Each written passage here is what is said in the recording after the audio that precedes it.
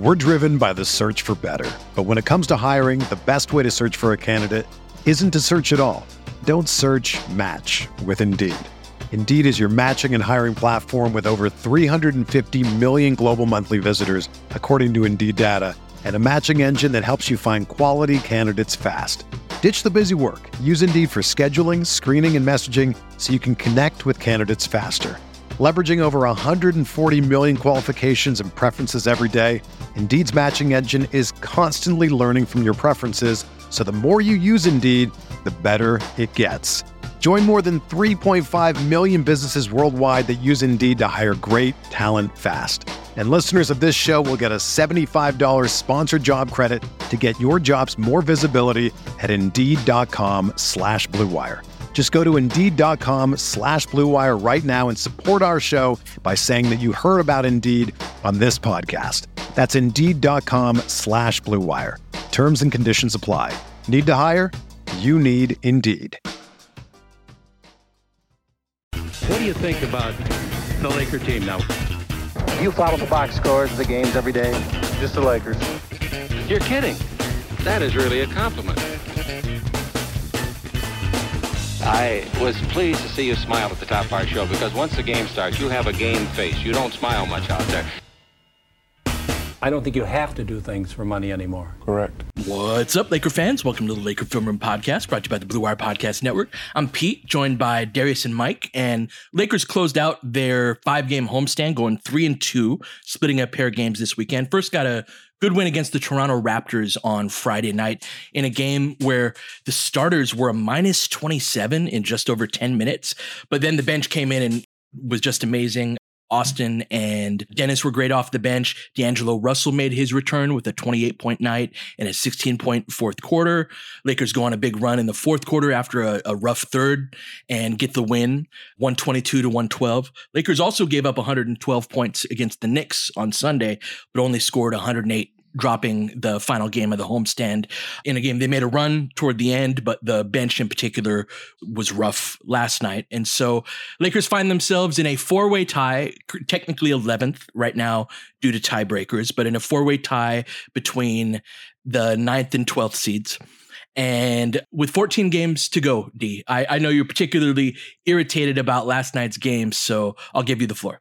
So first of all, before I go off on my rant, or not even a rant, I'm just frustrated about the game. There was a lot of stuff that I thought left me sour about Sunday's game. I'd rather not start sour because it really was a split weekend. Like, I thought the Friday game was freaking amazing. Like, just a great atmosphere. The crowd, like, I was in and out. I was like watching on my phone for a long stretch. It's my brother-in-law's birthday. We're out at dinner. I'm getting side eye and then giving score updates.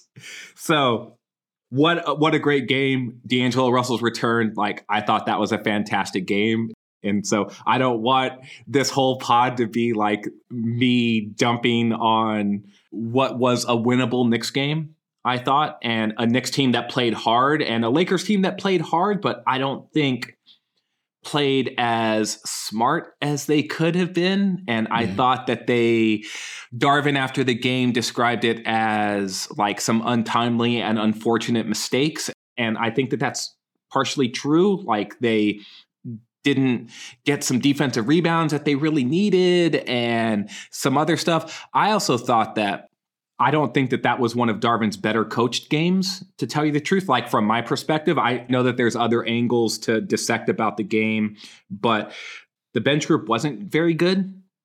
And there were also a few starters that weren't very good. And finding the right mix of players against a very physical and strong Knicks team, I thought was super important. And the Lakers have the size, I think, to match up a little bit better with the Knicks.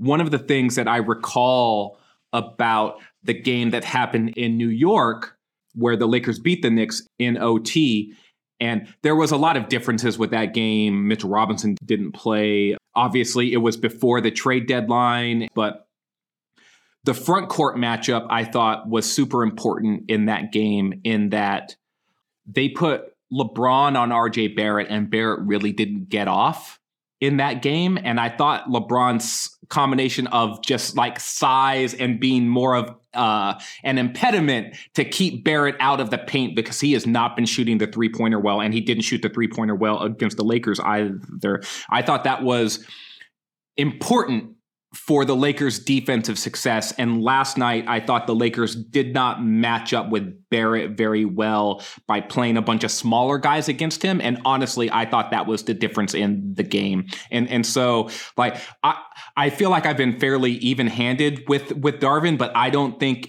this was his best coached game, in that to beat the team in front of him, I thought it required a couple of different adjustments that just were never made. In fact, he went the opposite of that direction by playing some zone and it just didn't work for them. And that's it's one of the reasons why I'm left a little bit sour after last night's loss, in that game was right there for the taking for them.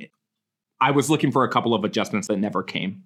Yeah, I sensed a little bit of frustration from you in the text thread. And I was, as I was going through the post-game stuff, I was trying to stay quiet on it, because sometimes I think I have the tendency of just, jumping in with a counterpoint when sometimes you just want to talk about what you saw and what you felt. But I was not as frustrated, just in general. And I don't know if you saw the Austin Reeves post-game, but that was kind of like my tenor after things. Like, for that specific game, and I know we'll get into it, there were a couple of things that you just nailed, right? That, like, RJ Barrett, scouting report's pretty simple on him. Keep him on the perimeter. He can't shoot. He got to the paint a million times. Julius Randle, you got to pick him up in transition. Like, just these things. But Randle and then Hart, when he came in, like, they love playing with that 150% energy when they come into this building. Of course, the team that drafted him. Knicks didn't want to go home with a 4-game losing streak. There were a lot of factors. The Lakers have been playing so hard for basically a month. And I just thought that, like, from my perspective, they deserve a game like that, where it's frustrating. They certainly left a lot of stuff on the table, but zooming out and looking at 8-4 now, and getting Russell back and having him look pretty damn good. I still think that even with the standings watch, that for me was just sort of, it's going to happen sometimes. And that's not to dismiss the reasons why it happened, which could have been fixed and all that. But, they just beat Golden State, Memphis, and Toronto, 3 pretty good teams, without Russell for 2 of them. And LeBron's been out this whole time. So they're still figuring out, like, Darvin's still figuring out who's going to play with whom and when. How do they deal with Vanderbilt when he's not playing with LeBron? There's a lot of stuff that still has to be figured out, and they've just been winning games by basically playing super hard in the meantime. So that's how I was coming out of it. I'm in a similar spot, Mike. I wasn't terribly frustrated about last night, in some respects at least, and because it's like, make your free throws. We shot very poorly from the free throw line. We didn't pick Julius up early in transition, and we gave up a bunch of plays where it was like straight line drives directly to the basket for a dunk in transition. There were a lot of, like, own goal mistakes in that game. Troy Brown and Malik Beasley played very poorly. I thought Troy and Dennis, and this is something that you were talking about last night and this morning, D. I'm going to throw Dennis into it as well. They've been amongst the most competitive guys on the team this whole year, right? And they did not match their normal level of intensity. And then Troy and Malik got great looks at 3 and just couldn't knock them down. Like, Troy went 0 for 7 from 3, and I'd venture guess that I think about 5 of them were wide open type of shots. And so there was a lot to me of this, like, little stuff that if you don't do that and you don't do that and you don't do that, like, that's going to happen sometimes. That said, I also don't want to dismiss the things that we did leave on the table that we do have control over, because I'm always a big believer of that. No matter the night, no matter the guys that you have, that, control what you can control, and you're going to get some wins. There were some things that we weren't quite there on, and I want to focus on the bench unit, specifically with AD on the bench, although AD had a very odd weekend, only scoring 25 combined points in the 2 games. But we're really losing those minutes without AD on the court. Now, he's been playing shifts where he goes out at like the 2 or 3 minute mark in the first and third quarter. He goes out of the game and then comes back in around the 8 or 9 minute mark of the second and fourth. So I want to talk about that window, D, between there and there, because that's where we've really struggled with those all bench groups. LeBron is supposed to be subbed back in at that point in the theoretical full rotation. And I think that he resolves a lot of those issues in that group. But we're tied. We're in the 11th spot right now. We're tied with 3 other teams with the same record, and we got to get wins today. And LeBron's not coming back anytime soon, at least for a couple weeks, right? And so how can we get more out of those bench groups that have been really struggling? Well, some of this is just going to be like these guys need to play better on the nights where it's there for them to play better, right? Like some of those groups were good against Toronto. But it's tricky, man. Like Stu mentioned it on the broadcast, but Darvin's really been tying D'Lo and AD's minutes together. And so they are your usage kings. They're the guys who are the fulcrum of good offense. And they're the guys who you could just give the ball to and run action through. We'll through them. And I actually think it's interesting, like some of what happened against Toronto was just like Nick Nurse doing what Nick Nurse does against Anthony Davis. Like there may not be a player that Nick Nurse like really is just like, no, bro, like it's going to be someone else. It's going to be somebody else. We're going to send it's all going to this be someone else tonight. And they have the length and size and athleticism to where even if they're doubling with 2 long athletes, they got 2 others on the back line. Well, it's just like they put Anunoby on him and they told Anunoby just like, look, bro, shove him out as far as you can. Get if underneath he gets him. deep on you, then get in front of him and front the post, right? We're denying him the ball. And then it wasn't on the catch necessarily, but anytime he turned to post, it was just like, no, man, the second and third defender are there lurking. You're not going to like, it's not going to be you.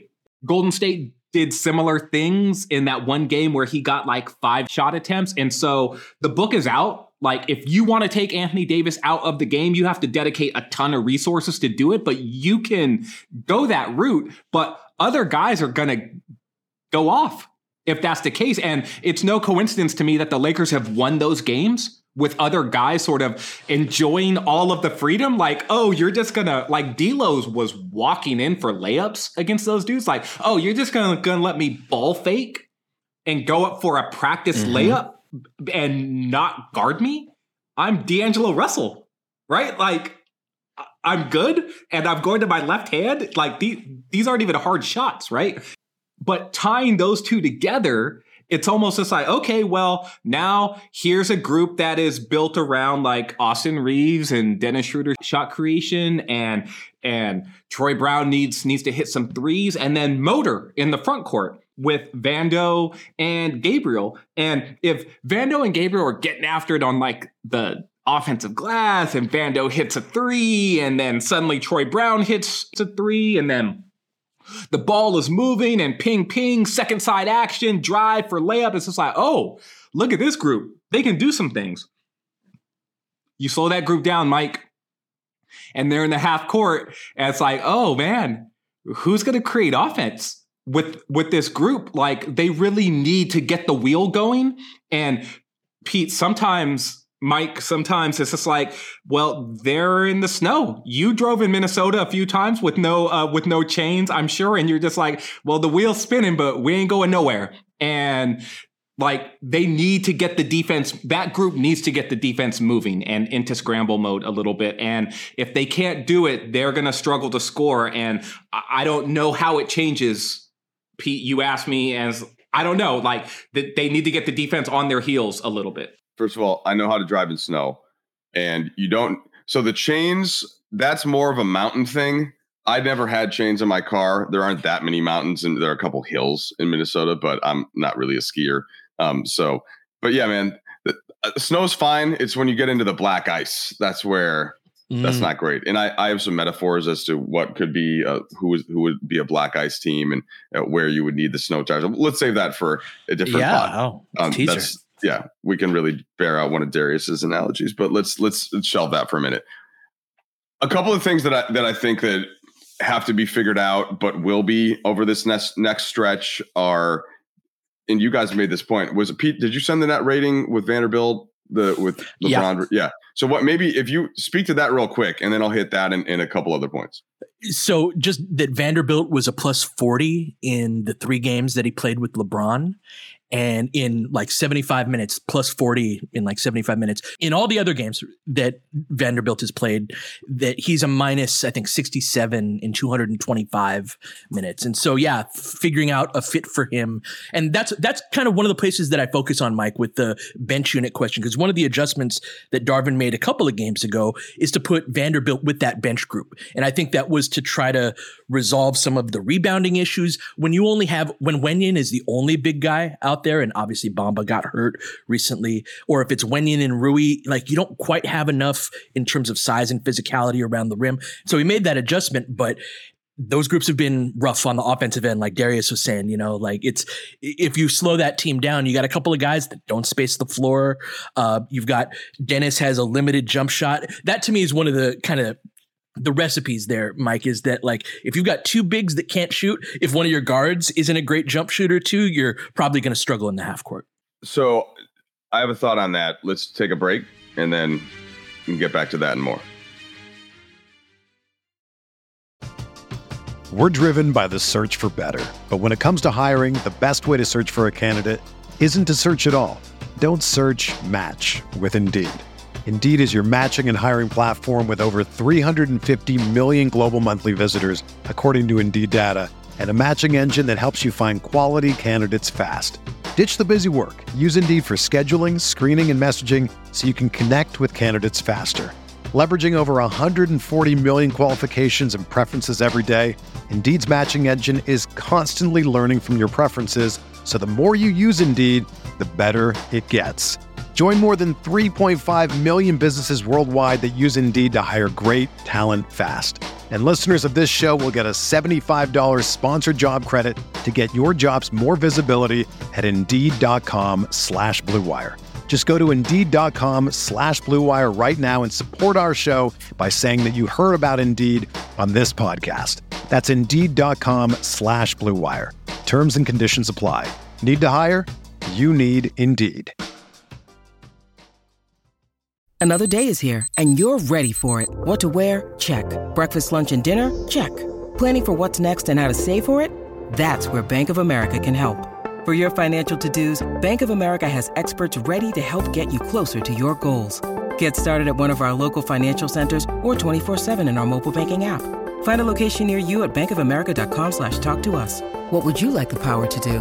Mobile banking requires downloading the app and is only available for select devices. Message and data rates may apply. Bank of America NA, member FDIC.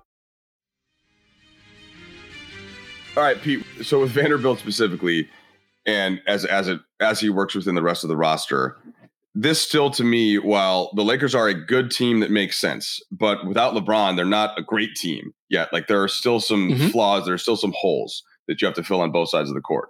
And I think that they've patched things up well enough to again have this 8-4 stretch now since the trade deadline. But now they're coming into a stretch of games that's a little bit easier in terms of opponent strength. And that's something I know, Pete, that you pointed out when we had this discussion like a month ago, this middle of March, easing up a little bit. And with that said, so like Vanderbilt and his fit, it's kind of that it goes back to the whole what you thought of him when he was acquired.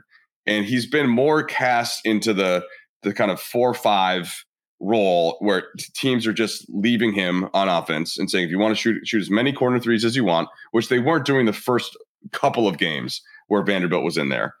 And that's one thing. And then if the other team doesn't have kind of an elite wing type for him to guard, because so Barrett, I think to Darius's point, he probably would have been better off on Barrett, but Barrett's not elite, by any stretch. And you're kind of thinking, well, it's Julius Randle. And then Darius, did you like the whistle that Randle was getting, by the way? I was a bit frustrated by the whistle. Okay. You're such a big Julius Randle fan too. I'm surprised. Sure. It's just like, I love Julius Randle, except when he's getting soft ass fouls against the Lakers while AD is going up And look, maybe it wouldn't have mattered with AD. He went 1 for 5 from the foul line, but maybe he could have caught a rhythm if he actually got to the line a little bit more, while Randall is stepping through and just falling on the damn ground and getting a whistle. But AD's got 2 guys just on him. And it's just like, oh, nope, you can fall on the ground, and you're just Anthony Davis. You fall on the ground a lot, apparently, so you don't get the whistle. Yeah, no, but so displeasure scale certainly enacted, but that if you knew in hindsight that was how the refs were going to call things, then maybe you just put Davis on Randall to start. Although that maybe gets him a foul, but Vanderbilt can't guard Julius with that kind of a whistle, because Julius is he's a little bit too big. And then so it just becomes an awkward thing, and then you have the same issue when you bring Dennis in. Like, there's just a lot of that stuff. I think that is going to happen some, and I'm not that we need to look immediately ahead to New Orleans. We don't know if Ingram's going to play. But then you're all of a sudden, if he doesn't, then you're in that same kind of mix. Well, so what utility does Vanderbilt have as much, right? If Ingram is not playing, and then they're playing a different type of a lineup, but you have Troy Brown Jr. in there, who for a while has really eaten with this kind of group because of the open shots that he's getting and the spacing that he's creating. But when he's not, then you're just sitting there and thinking, well, you'd almost rather have Austin Reeves in the game more, and so then shift Vanderbilt down about a body size, and like he can go over to Barrett. So there's a lot of that stuff that can happen. I think that they'll get back to it making sense when the whole team plays better. And this is the point I want to posit back to you though. Now, losing that game against the Knicks, I think, increases the chances of winning both of these games on Tuesday and Wednesday. I think that not only in general, but for Anthony Davis and the way that he played going back to New Orleans, the urgency that this creates, the sort of, I think that's something also that sometimes when you lose a game like that, and a bit of it is just the energy and the effort, it does sometimes lead to the response, the next one. I agree with that. I think that's something, if you look at our next 4 games, we're at Pelicans, then at Houston, home versus Dallas, and home versus Orlando.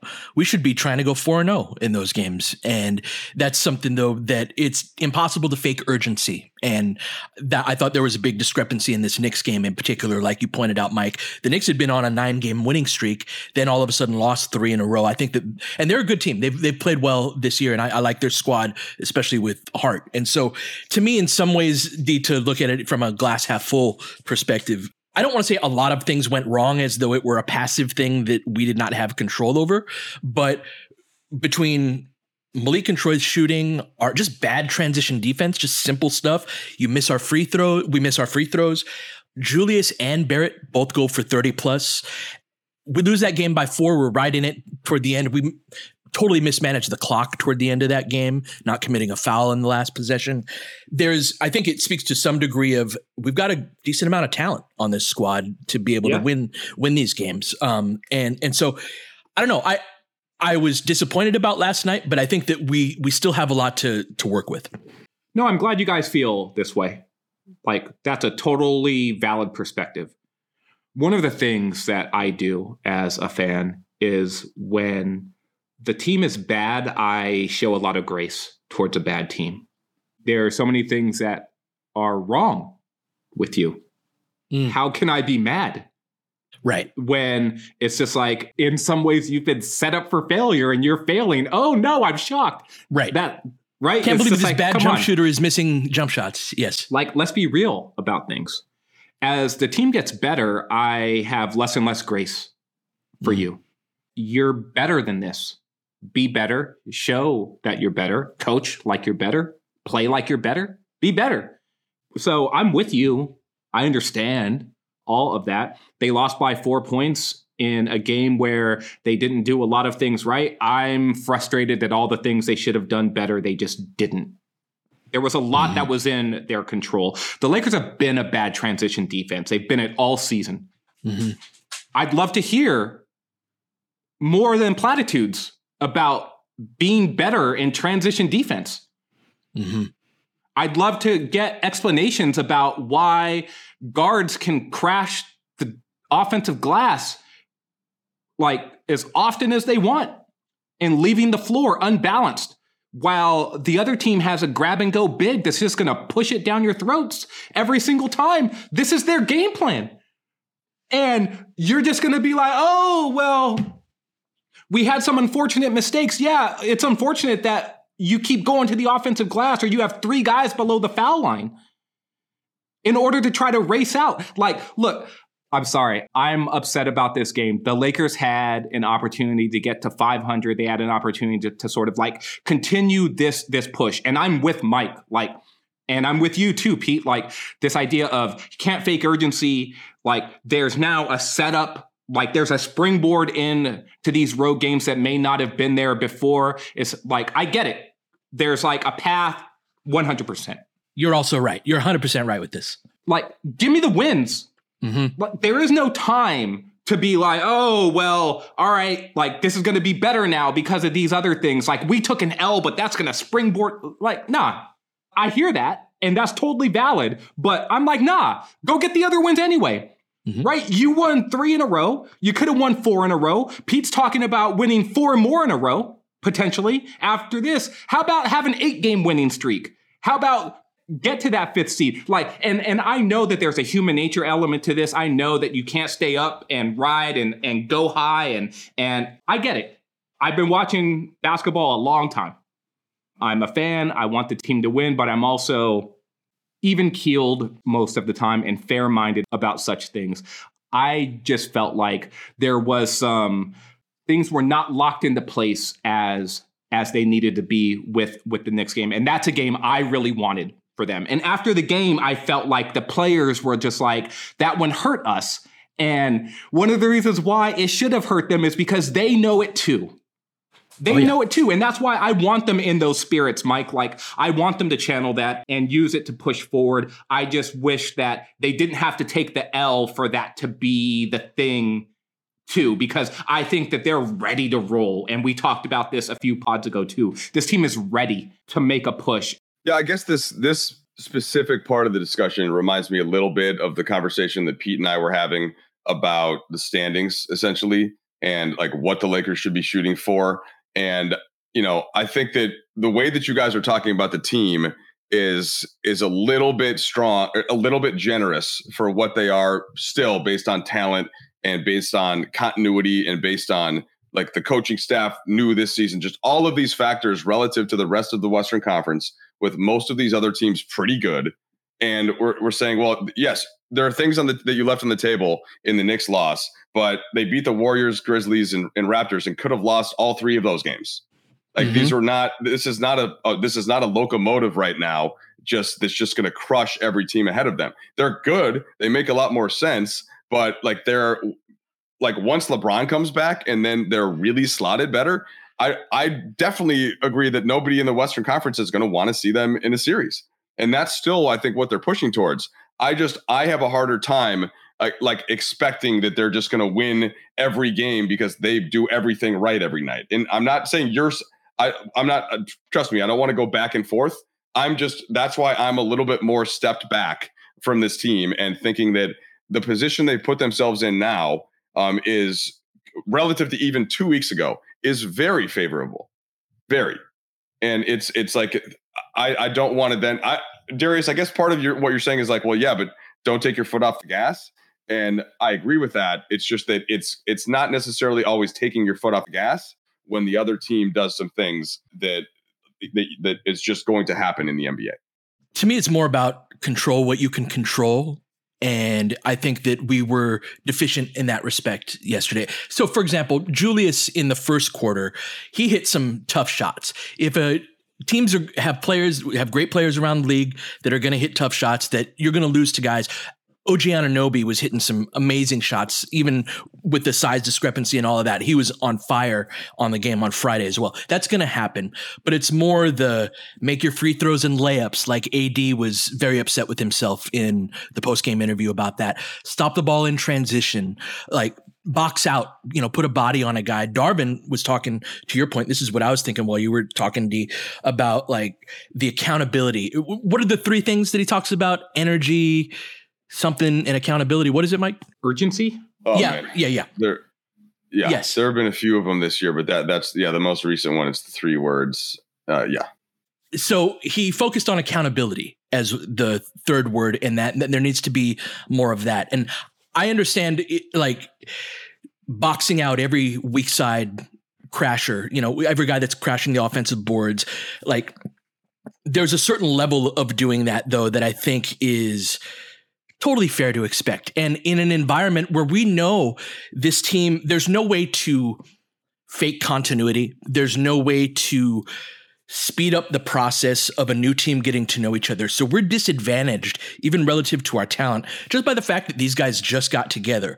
And so the things that you do have control over, that you can take care of despite that, that to me is where your point really resonates with me, D, is it's even less about the result for me than it is like, you ran out of your runway, and that urgency that needs to be created, that happened a while back. We ran out of that. And so we are definitely in a way more favorable position than we were, like Mike said.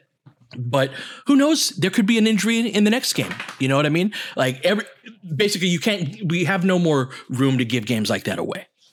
Yeah, I also think too that it's just like we've been talking a lot about the players, and I'm going to turn it back to Darvin a little bit here too. It's just like he played a zone against the Knicks team that didn't have a lot of shot creators on the court during those minutes in which he played a zone. And that's like the second or third time this season that I can recall off of the top of my head where it's just like, why is this team in a zone against this specific group? I think he did it against OKC as well, where they had like almost all their bench guys in and Isaiah Joe, who all he's going to do is shoot threes. And it's just like you're playing a zone against this specific group.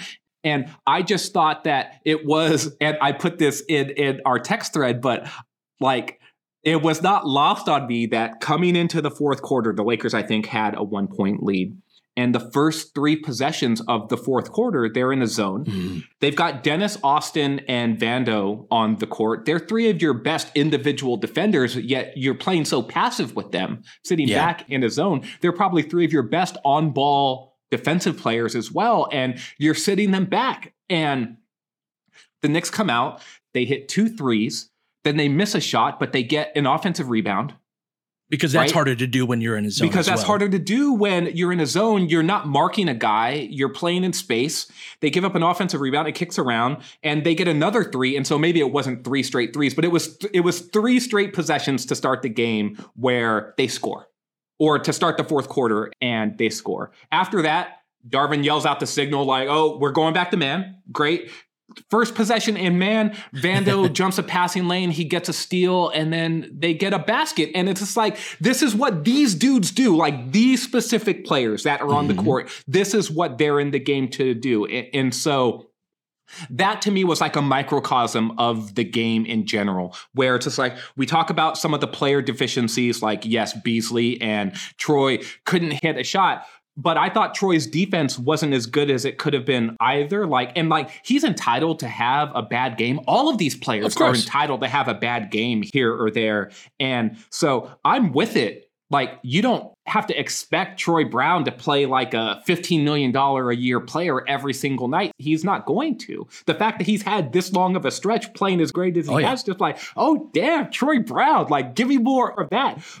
I just thought the Knicks game was a game where it was on autopilot a little bit too much, both for the players and for the coach, where it's just like, what we've been doing has been working. We're going to continue to do that thing. But there were a few levers I thought that needed to be adjusted some based off the opponent, how that opponent was playing, and then how the individual players for the Lakers were playing as well. And it just didn't happen. It left me wanting more.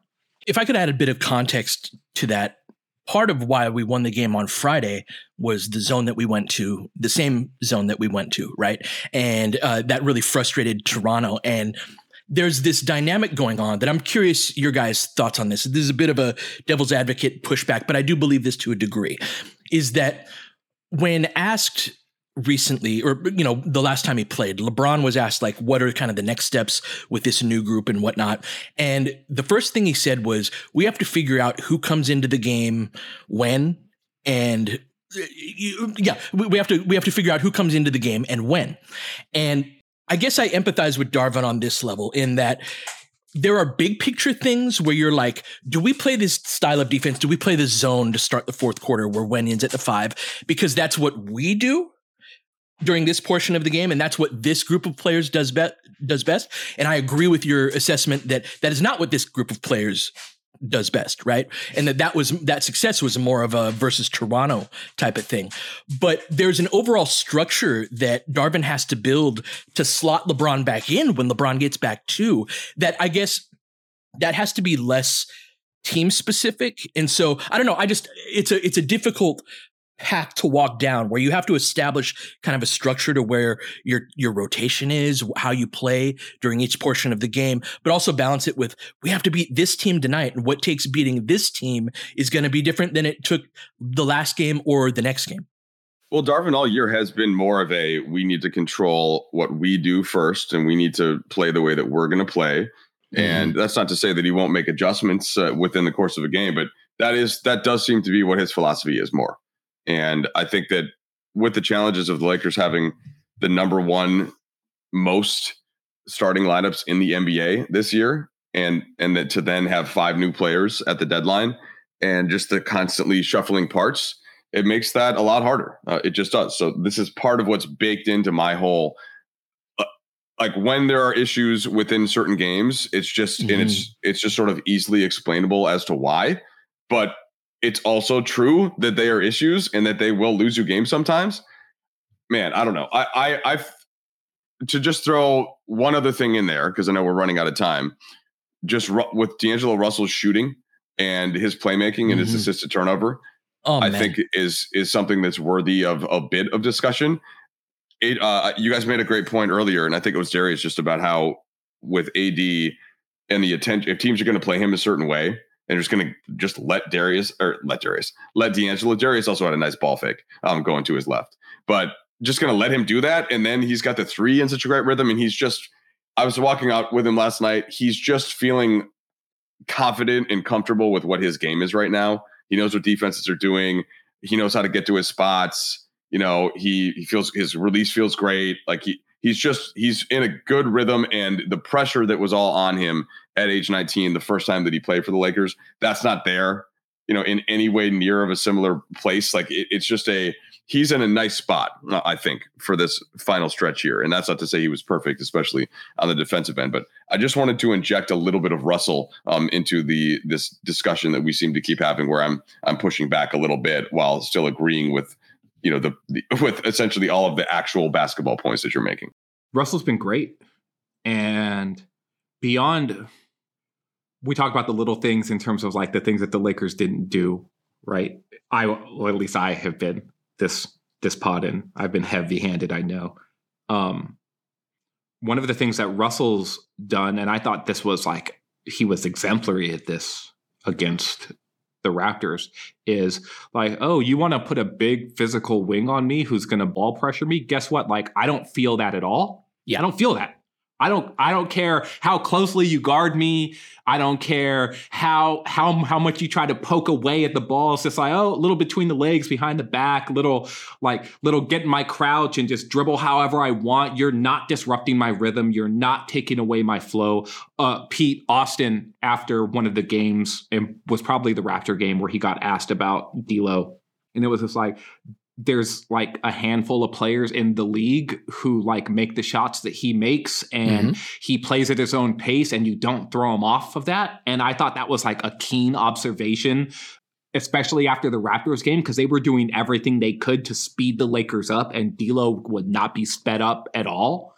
He plays at whatever tempo he wants to play at. A lot of times that's like sort of lulling you to sleep a little bit. And to Mike's point, like that's the injection of that calmness. Like you've talked a ton about, like, and I don't want to, like, I don't bring Russ into this from a pejorative standpoint. It's more just like Russ was go, go, go, go, go. And D'Angelo is so like, oh, like I'm just sort of like cruising along. And it's fire and ice, man. You couldn't have a more significant turn in terms of a lead guard than going from Russell Westbrook to D'Angelo Russell in terms of just style of play. It's like one's a fireball and one's Mr. Ice in his veins. And so just to your point, stylistically, it's so different. But that's what strikes me from D'Lo being in, under the intense spotlight of the Lakers and watching him on a day-to-day basis. And then, of course, I followed his career and I'd watch games of his as he left. But it's just so different having him on a day-to-day basis. And that's the thing that really stands out to me is how in command he is of everything that he does. And this weekend that he had was the manifestation of my we need a skill guard type of dreams that we've been having for the last couple of years. Is that's what it would look like, is this guy that is so in command and skilled enough to where they put Pascal Siakam on him, who's a good defender with great length. Siakam has no chance to guard a guy like D'Lo because of the level of skill and precision. And so there's just been a surgical aspect to how he's played that it's just like, man, he's 27 years old. He's not the 19-year-old kid. And just from a personal level, Mike, he just seems so in command of what he's doing. We're going to wrap up here, but there's plenty more D'Lo talk to be had. Hopefully he keeps it up. Lakers got a game tomorrow. We'll be back with another pod before then. But until then, you've been listening to the Laker Film Room Podcast. We'll catch you guys next time. James has got it in low to McHale. McHale wants to turn. He's double teamed. Just pass out in front. Broken up by Worthy. Tip to Magic. Worthy dies on his belly. Magic scores. There's Magic, got it. Magic fires. It's good. They will. Lakers win the game. The Lakers win the game. Rebound of Lonnie. 3 seconds left. Van Exel to win it. It's on the way. Good. Kobe Bryant, 48 points, 16 rebounds. Shot with his 8th block shot that ties an NBA Finals record. A lot of Laker fans sticking around for this. You're seeing something that's very rare indeed. A Laker to get MVP chance in Boston. Of all places. Are you kidding me? Kobe, hard to believe. Are you kidding me? Unreal. Are you kidding me? Lakers looking to push. Bryant spinning in the lane. Back for Gasol. Pretty pass. And it's back to a 3-point game. Kobe Bryant picked up by Bell. There's the move. 2, 1. Miss it. Unbelievable. For the victory. It's over. Shot clock now to 5. Bryant. Yes. And that was a little tap to Alvin Gentry. Add insult to injury, Kobe. I mean, what a shot. I mean, you can't defend that. Are you kidding me? 2.1 seconds remaining. Denver a foul to give. Jokic trying to disrupt Rondo. He puts it in. Here's Davis, 4-3 in the win. Oh, it's good! Anthony Davis has won it for the Lakers!